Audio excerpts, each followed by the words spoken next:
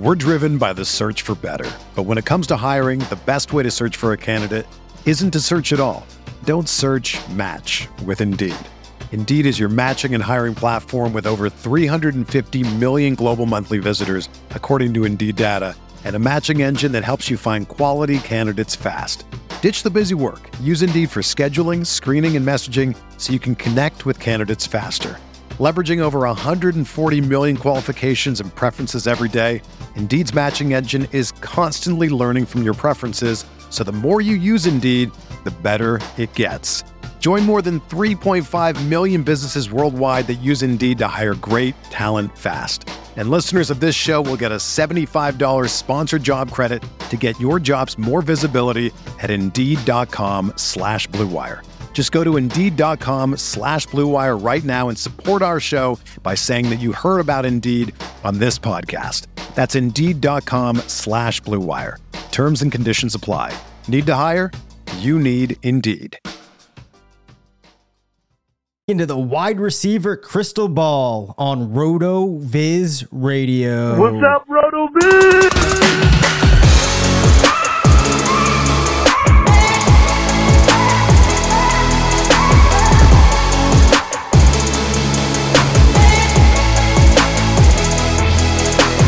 Welcome into the RotoViz Fantasy Football Show. I'm Dave Caban alongside Curtis Patrick. We are two of the owners at RotoViz. We have an exciting show tonight. Curtis, I got to be honest, I had a long day coming off the sickness, was a little tired, went into the coffee cabinet. I have one type of coffee that I save. It's got a boost to it, which means it's got extra caffeine. I then was planning on putting a little bit of sugar into this. I slipped and I got about half of our sugar, like the tub that contains our sugar. About half of that is now in my drink. Needless to say, I am ready to go for the wide receiver crystal ball, my friend. Okay, well, we're recording 3 episodes tonight, so this episode will be great, and the third one will just be a monologue by me while you're sleeping on your desk. I'm glad to hear it, man. It is good to hear the pep back in your voice after your struggle being sick last week. I'm pumped too, man. This actually feels like the first week of regular season schedule. I mean, we had the Scott Fish Bowl draft kicking off this morning. I poured a bourbon for tonight's show, which I've not been doing for months now. Maker's Mark cask strength. This one was bottled in 2018, February of that year. It's a good one. Try it if you haven't. And so I'm very excited too. And before we get into the regular content with our stat attack, sponsored by the FFPC, and then some of our wide receiver crystal ball musings, I just wanted to take a minute to tip the cap to Hassan Rahim. Now, Hassan's written for the site for a number of years, and his annual tradition, his big summer article each year, has kind of become this breakdown of the Scott Fish Bowl and the strategy. You know, Scott Fish always trying to keep all the industry and fans that play in this huge event on our toes. And there's always a little twist. And if there's not a twist, then he's just, adding more players. So it just gets more and more difficult to win every year. And I just really appreciate Hassan's very detailed way of going through the settings, offering historical perspective on the event, and then position-specific strategy notes, as well as, ADP calls and structure thoughts. Like, it's RotoViz. We got to talk about, is zero RB viable in this contest? So you've got to check that out. Definitely a reason to go over to rotoviz.com. It's on the front page. Probably we'll keep it there for part of tomorrow as well, just because it's, very on topic. But great job, Hassan. You really kicked this one right through the uprights. And Dave, we'll just quickly kind of check in on our teams. I had the 101, and I'm thinking I got to veer right away. So Josh Allen, Hassan even covers it in his article. That Allen would be the prohibitive favorite, and there's only a couple other players to consider. I actually go Justin Herbert at 101. Just trying to get something a little unique out of that slot, so I'm not fighting with all of the other Josh Allen teams. And I did make my 212 pick. I'm going to be waiting a while as it's third round reversal for those listeners who are playing that know. And I was hoping for Kirk Cousins. I really wanted to start QB, so I wouldn't have to rotate. There's very few guys after Cousins. We've talked about this in our best ball episodes that we feel comfortable with going. Now, of course, this is a roster management league, but very, very few guys after Cousins I'd feel comfortable with in a 2 QB build, really in any format. Cousins goes the pick before me. So I actually 2 picks before me. And then my backup plan was to stack Austin Eckler with Justin Herbert. And then Eckler goes the pick before me. So my 2 guys. So I'm left reevaluating my plans. I'm thinking about the half point per first down, thinking about the context of some of these offenses and who could take a step forward. There's lots and lots of wide receiver depth. And I really think that that 3-4 turn is going to be a great place for my 1 and 2. So I went with the running back that was a favorite of ours last year, Dave, that in this format, I think could take a step forward. I went with Najee Harris. Oh, nice. Yeah, I went with Najee Harris at the 212. So, hoping that Mitchell Trubisky or Kenny Pickett, either one that we get will be a boost over Roethlisberger, and we can get that touchdown count up in addition to all of the, the monster touches that Harris got last year.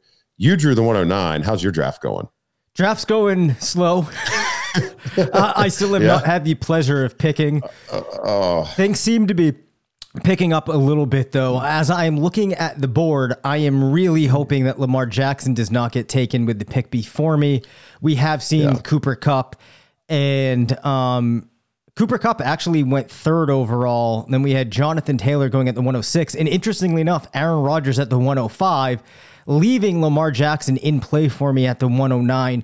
Behind him, the other options at quarterback are Tom Brady and Russell Wilson. So I'm going to see what happens. Hopefully I can get Lamar. If not, I'm going to have to think about how I play quarterback there. I'm then hoping to follow that up with one of the elite tight ends. And then with the 3rd round reversal, make use of getting another passer filled in there. So have not had a chance to start actually building out this roster, but I have a plan in place. Hey, anything's possible, man. The world is your oyster in this draft so far. You definitely have not made any picks that are going to lose you the league. Yes, definitely not. So we'll check in on our squads next week. Just based off of, a couple years playing in this thing, maybe we'll be about, halfway through or something like that. Maybe 2/3 of the way through the draft. But thanks to Scott Fish. If you didn't catch Dave and I, we did participate in the SFB Podathon over the weekend. So also want to give a gift of respect to Sal Lito, former RotoViz podcast host in his own right. Dave and I were able to help raise nearly $4,000 for the cause, for Toys for Tots, based off of that appearance. And, we really appreciate those of you who tuned in and those of you who donated. I'm sure you were amongst the many who chipped in. And you still can donate too. Oh, yeah, absolutely. Just go to scottfishbowl.com/give, and it'll take you right to the donation page. Dave, that takes us to our FFPC stat attack for our wide receiver crystal ball episode. And you'll take us through the process. But one player we're going to talk about, obviously, in this episode is Ja'Marr Chase, if we're talking about the crystal ball for 2023. And thanks to the RotoViz screener, I can tell you confidently that since the year 2000, amongst age 21 wide receivers, regardless of rookie year or second year, because we have had a couple of those 20-year-old rookie wide receivers, Ja'Marr Chase scored more PPR points than anybody. Of course, he had 17 games in his rookie season, an advantage that others did not have. But he also had more receiving yards, and he was tied for the fourth most targets, rather, and was among the leaders in reception. So the RotoViz screener, not an often talked enough about tool on rotoviz.com, but you can create basically any query you want, all kinds of plotting options, all kinds of triggers and levers that you can pull. It is a creative fantasy player's dream tool. So definitely a reason for a sub this year at rotoviz.com. Of course, this segment brought to you by the FFPC. You can play high stakes redraft or dynasty over at myffpc.com, and new players on the format and new subscribers to RotoViz also get a nice little bonus in their account. Nothing you need to do, just automatically happens as our email servers talk to each other. So sign up at myffpc.com and consider signing up for rotoviz.com as well. All right, Dave, let's get into it. All right. So what we're going to do now is a very fun exercise. We're going to do it a little bit different than those of you that have heard some of these episodes that Curtis has done in the past. We're switching it up a little bit tonight, but what we are doing is we are looking into the crystal ball, thinking ahead to the start of next season, and we're doing this for two reasons. The first being from a redraft lens. I think lots of times what can happen when we are building teams is that we are using information from last year, right? Because lots of times we're drafting off of ADP, expectations that we've built by looking in the past, which sometimes can work out, sometimes it doesn't.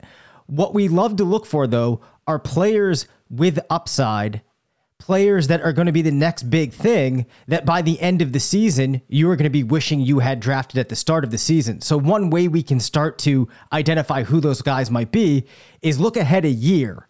Think about in Dynasty next year, which players are going to have the most value when we think about the expected trajectory of their career. And, in a redraft league, if you're drafting a player that's in the 20s who's going to be in the 10s in Dynasty heading into next year, that's probably a player that's going to make a big difference for your team.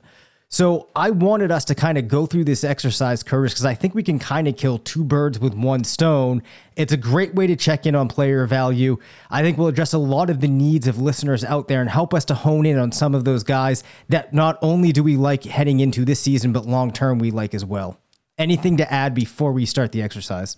No, let's get into it, man. This is like the most fun type of podcast. All Let's right. do it. So the way we are structuring this is I pulled redraft FFP or best ball FFPC ADP. We're going to do wide receivers on this episode.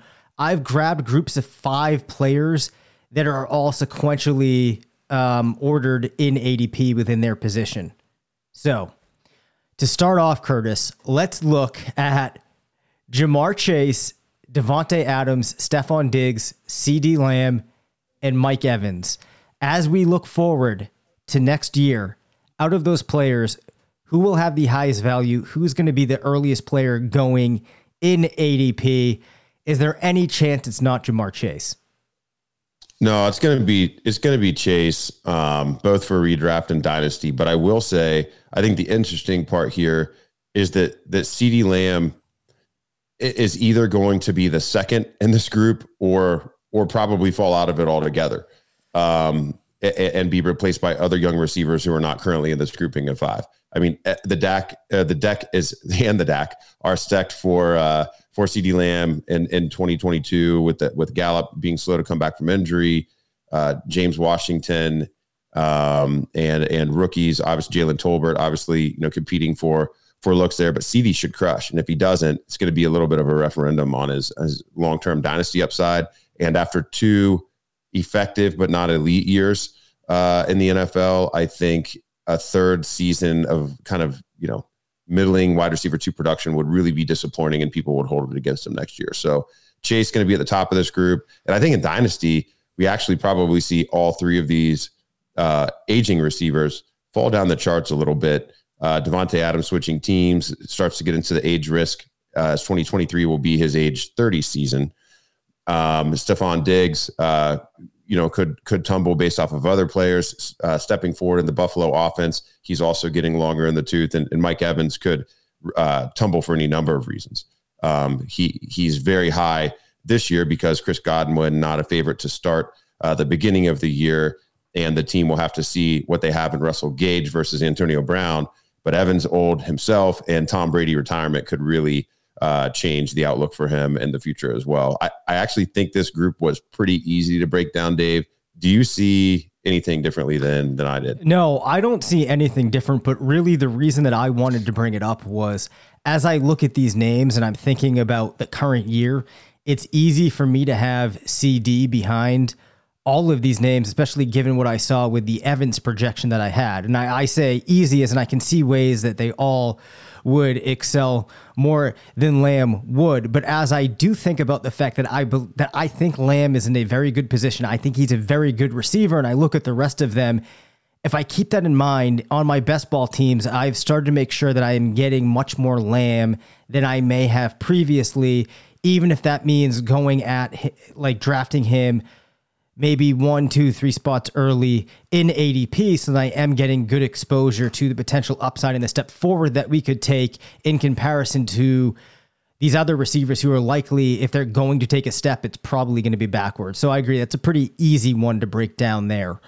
So it starts to get a little bit harder. This next grouping of players, Curtis, we have AJ Brown, Michael Pittman, Mike Williams, DJ Moore, Jalen Waddle. This gets really interesting. A lot of young wide receivers in there. Then we have the player in Mike Williams, who did take a step forward, got that big contract, and is playing with a great offense and a hotshot young quarterback. Maybe not as much of a hotshot as Zach Wilson, I should interject. Yeah, Zach Wilson has been taking plenty of hot shots himself. Yes.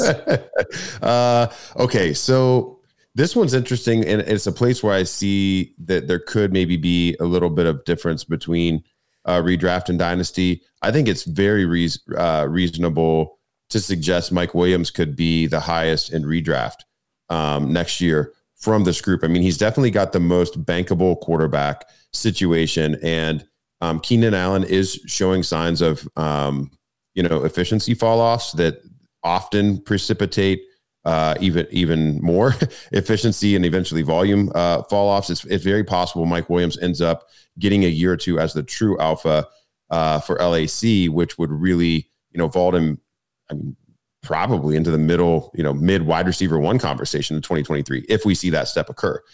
And the floor is just not really that low, assuming health in that offense. I mean, Herbert's going to continue to ascend. The team's playing in a loaded AFC West where they'll have to win plenty of shootouts. Really like this situation. AJ Brown, it's going to depend on, is Jalen Hurts actually the truth? If he is, I think it will be no question that he would be the number one in redraft and certainly in dynasty from this group. But if Hurts doesn't take a step forward and the team has turnover at quarterback, that could propel AJ Brown, down the board within the context of this group in either scenario. Pittman, we've already talked about Pittman. I think Pittman's already achieved his ceiling probably. Yeah, I think his ADP is already higher than his ceiling. Yeah, yes, in redraft, definitely.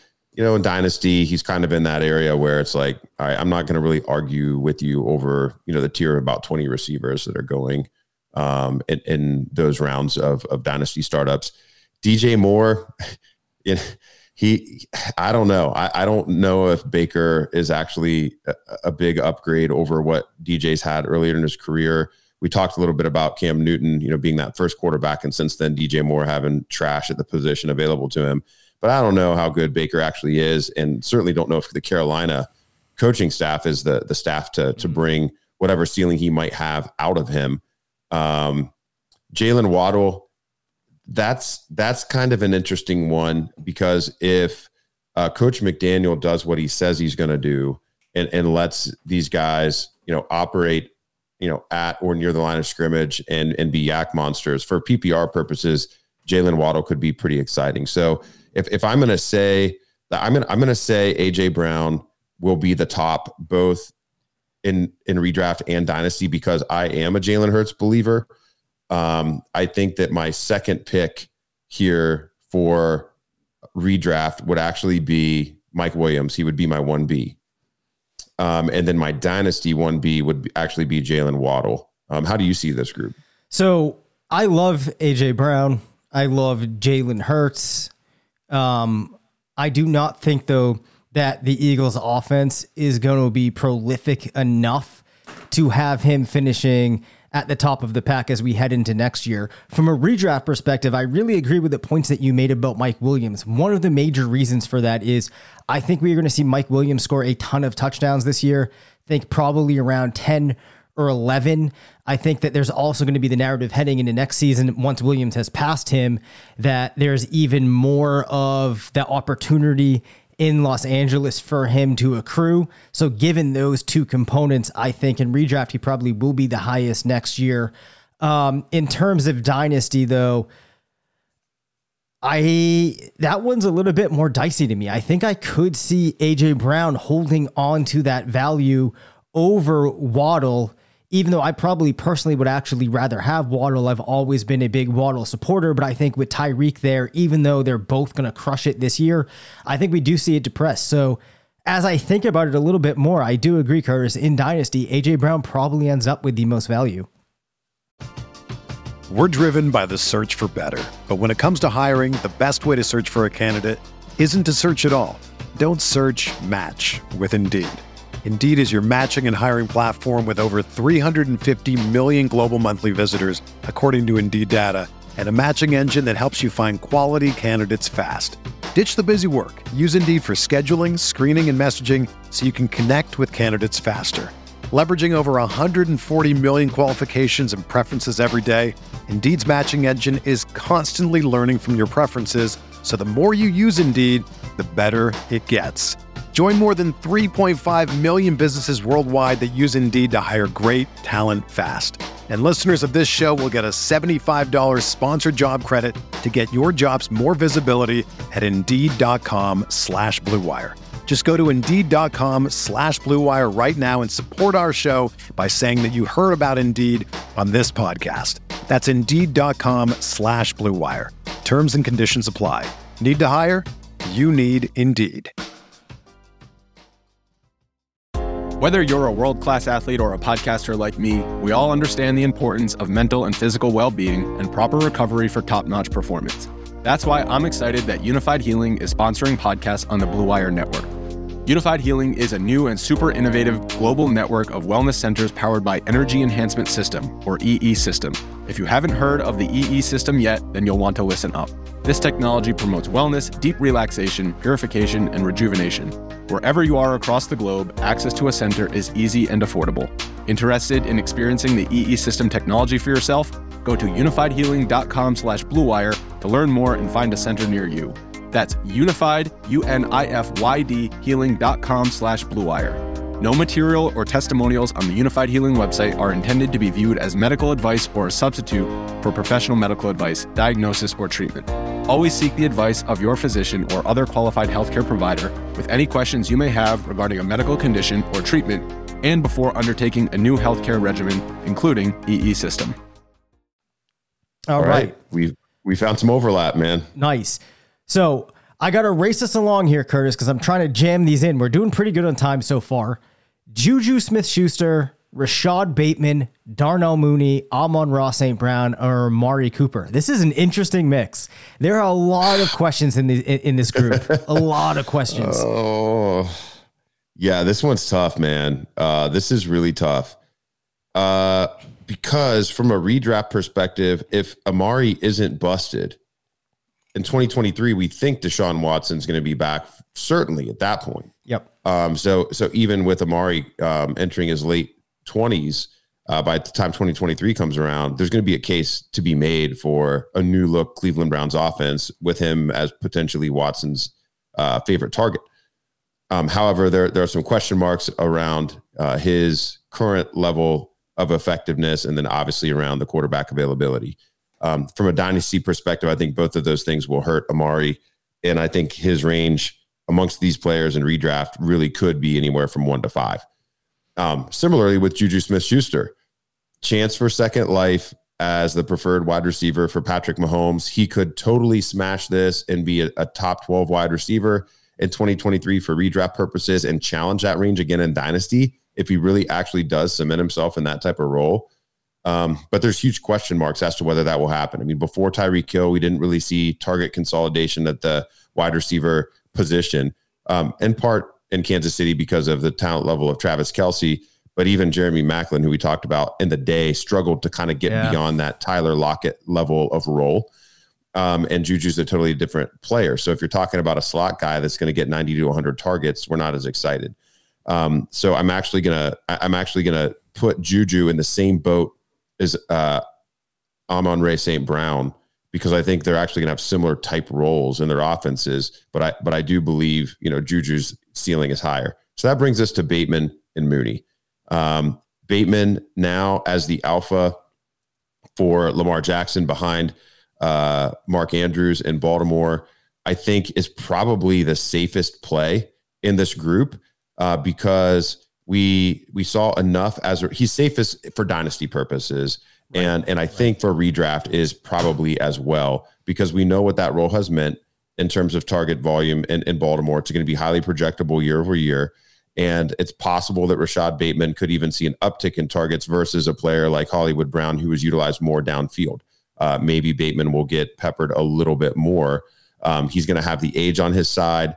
His dynasty growth has been a little stunted because of the lack of production in year one, centered around those injuries. So he could really vault up the boards by 2023 if he turns in, kind of like a 71,006 type of season for Baltimore, which I think is highly reasonable. And then that brings us to Mooney. The Mooney's already shown us a lot of upside. I mean, actually DJ Moore-esque type production with just as many questions about his offense, if not more. But now we're going to have a friendlier situation in Chicago, a full offseason for Justin Fields and Mooney together.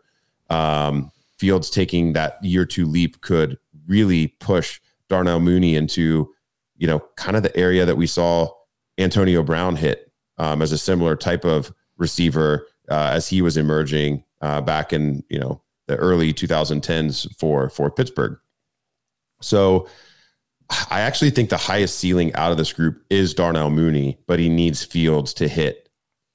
He needs Fields to hit his ceiling in order to achieve that. And so I put his ceiling the highest, both in dynasty and in redraft. Now that I've talked it through, I'm going to say Bateman is my pick. He's my safety pick at 1 for both formats. But my 1A pick or 1B pick in dynasty would be Darnell Mooney. And my 1B pick in redraft would actually be Amari Cooper. How do you see it? Wow. Interesting. So we all know I've been a big Juju Smith-Schuster fan historically. When I first looked at this, my eyes start to light up when I see Juju, but I take a step back. I start to work my way through this thought process with a lot of my thoughts overlapping with yours. So I ended up zoning in on Bateman and Mooney. A lot of that comes from the fact that in the case of Bateman, very strong profile coming out of school, in my opinion, had an odd situation his first year, but now is well positioned to be in a spot where he could be a real go-to for Lamar Jackson. Darnell Mooney, most talented receiver in that grouping. Of course, there's the question at the quarterback spot, as you mentioned. Now, Juju, if I'm sitting down doing a projection or trying to build a range of outcomes, looking at things in the past, however I'm doing it, he's going to score above these guys. But there are plenty of reasons that he could fail to take a step forward, and really one more mediocre season for Juju, and I think he's going to be completely written off, which would be fair at this point in his career from a dynasty context. So I actually would go with Bateman in both a redraft and a dynasty perspective, because if I'm thinking of a guy that's able to outplay expectations, really take a step forward, Bateman looks to me like the one that is in the spot that he can use his talents the most to push that forward. So I am actually going to go with Bateman. I hear your point on Amari, but the thing is, it could be another mediocre season for him without if Deshaun Watson doesn't play, at which point, at Cooper's age heading into next year, what does his value really look like even in redraft? So those are kind of my thoughts. Yep. Not too much variation there. At least we had alignment on the top player to target from the range. And I think that's the big takeaway. Do we have time for one more group, or do we need to wait for another day? Yeah, no, I think we can finish that. We have time for one more group. The other thing I'll say that's interesting, though, just quickly here about Bateman being that player, I almost feel like he's the player of the group that can feel the most uncomfortable to make that decision on, because you do not have much past information, right? But sometimes you can't go off of the past information, which is one of the things an exercise like this does force you to do as you start to think about the future. All right. DeAndre Hopkins, Brandon Ayuk, Christian Kirk, Allen Lazard, or Robert Woods? Oh boy. Man, this is just a potpourri here. Oh gosh. Okay. I will say this feels a little bit more straightforward. Yeah. For Dynasty anyway. For redraft, it's still a little muddy. So I'm going to start with Dynasty. I actually think Brandon Ayuk will have the most value in Dynasty. I felt like using a sound effect, and I agree. There you go. But my surprise, it's just barely a tiebreaker, because I actually think that Christian Kirk and Allen Lazard could challenge him for that for different reasons. I mean, Allen Lazard could actually be the top in redraft from this list if we don't get an Aaron Rodgers retirement and Rodgers follows his career pattern of centering the offense around the veteran guys he has rapport with rather than the young rookies. That would obviously vault Lazard to the top of the group in both formats. If that happens, the question is Lazard actually talented enough to pull that off? I tend to think he is, based off of some of his efficiency metrics, but the counterpoint is most wide receivers who play with Aaron Rodgers are efficient because he's so good. Looking to the other receivers, I mean, Christian Kirk, he's getting paid like the one, and it seems like community sentiment on Trevor Lawrence is that he's going to take a big step forward with Doug Peterson and company at the helm now, and Urban Meyer and the circus being run out of town. So you can really see it for all of these guys. You know, with Brandon Ayuk, I think the thing is among these three players, you know, from a profile perspective, we would think that, and we would still cling to the fact that he probably has the highest ceiling. You know, the barriers are, will Trey Lance throw the ball enough? And is Ayuk good enough to overtake Deebo Samuel if Deebo goes into a more traditional wide receiver role along with Ayuk? Is Ayuk better than him in that context? I mean, so there is some things to solve for there, but I just like a little bit more of what we've seen from Ayuk to date versus what the comparison that we have with Kirk, who's already had his chance to be a number one receiver with a really good quarterback in Kyler Murray and didn't really emerge from this group. And then Lazard, who we have a few more question marks about. Hopkins for redraft, there's, you know, you would leave the light on for him in 2023 from this group. You know, he's going to miss the beginning of the season. That could actually be good for him in the long term in terms of his health, because we know he's not hurt. He was just juicing, and that's why he's missing these games. So for him to come back, you know, like at age 31 in 2023, as a big time, you know, double digit touchdown favorite in this offense, if Kyler sticks around, you know, I think it's possible. But it's probably more likely that we see other players take a step forward, including Hollywood and Rondale and others, and Hopkins maybe struggle to reassert himself as the one at the end of the year. So I'm going to say Ayuk, the one in both formats, the 1B in both formats, actually for me here is going to be Lazard, and then honorable mention to Christian Kirk. I'm going to push both of the veterans down to the bottom of the group. What do you think, Dave? Yeah, so you got the applause sound effect. That's because, to me, Brandon Ayuk was the name that I zoned in on. I think especially in Dynasty, it was easy for me to arrive at him first, given that profile, the situation of where he is.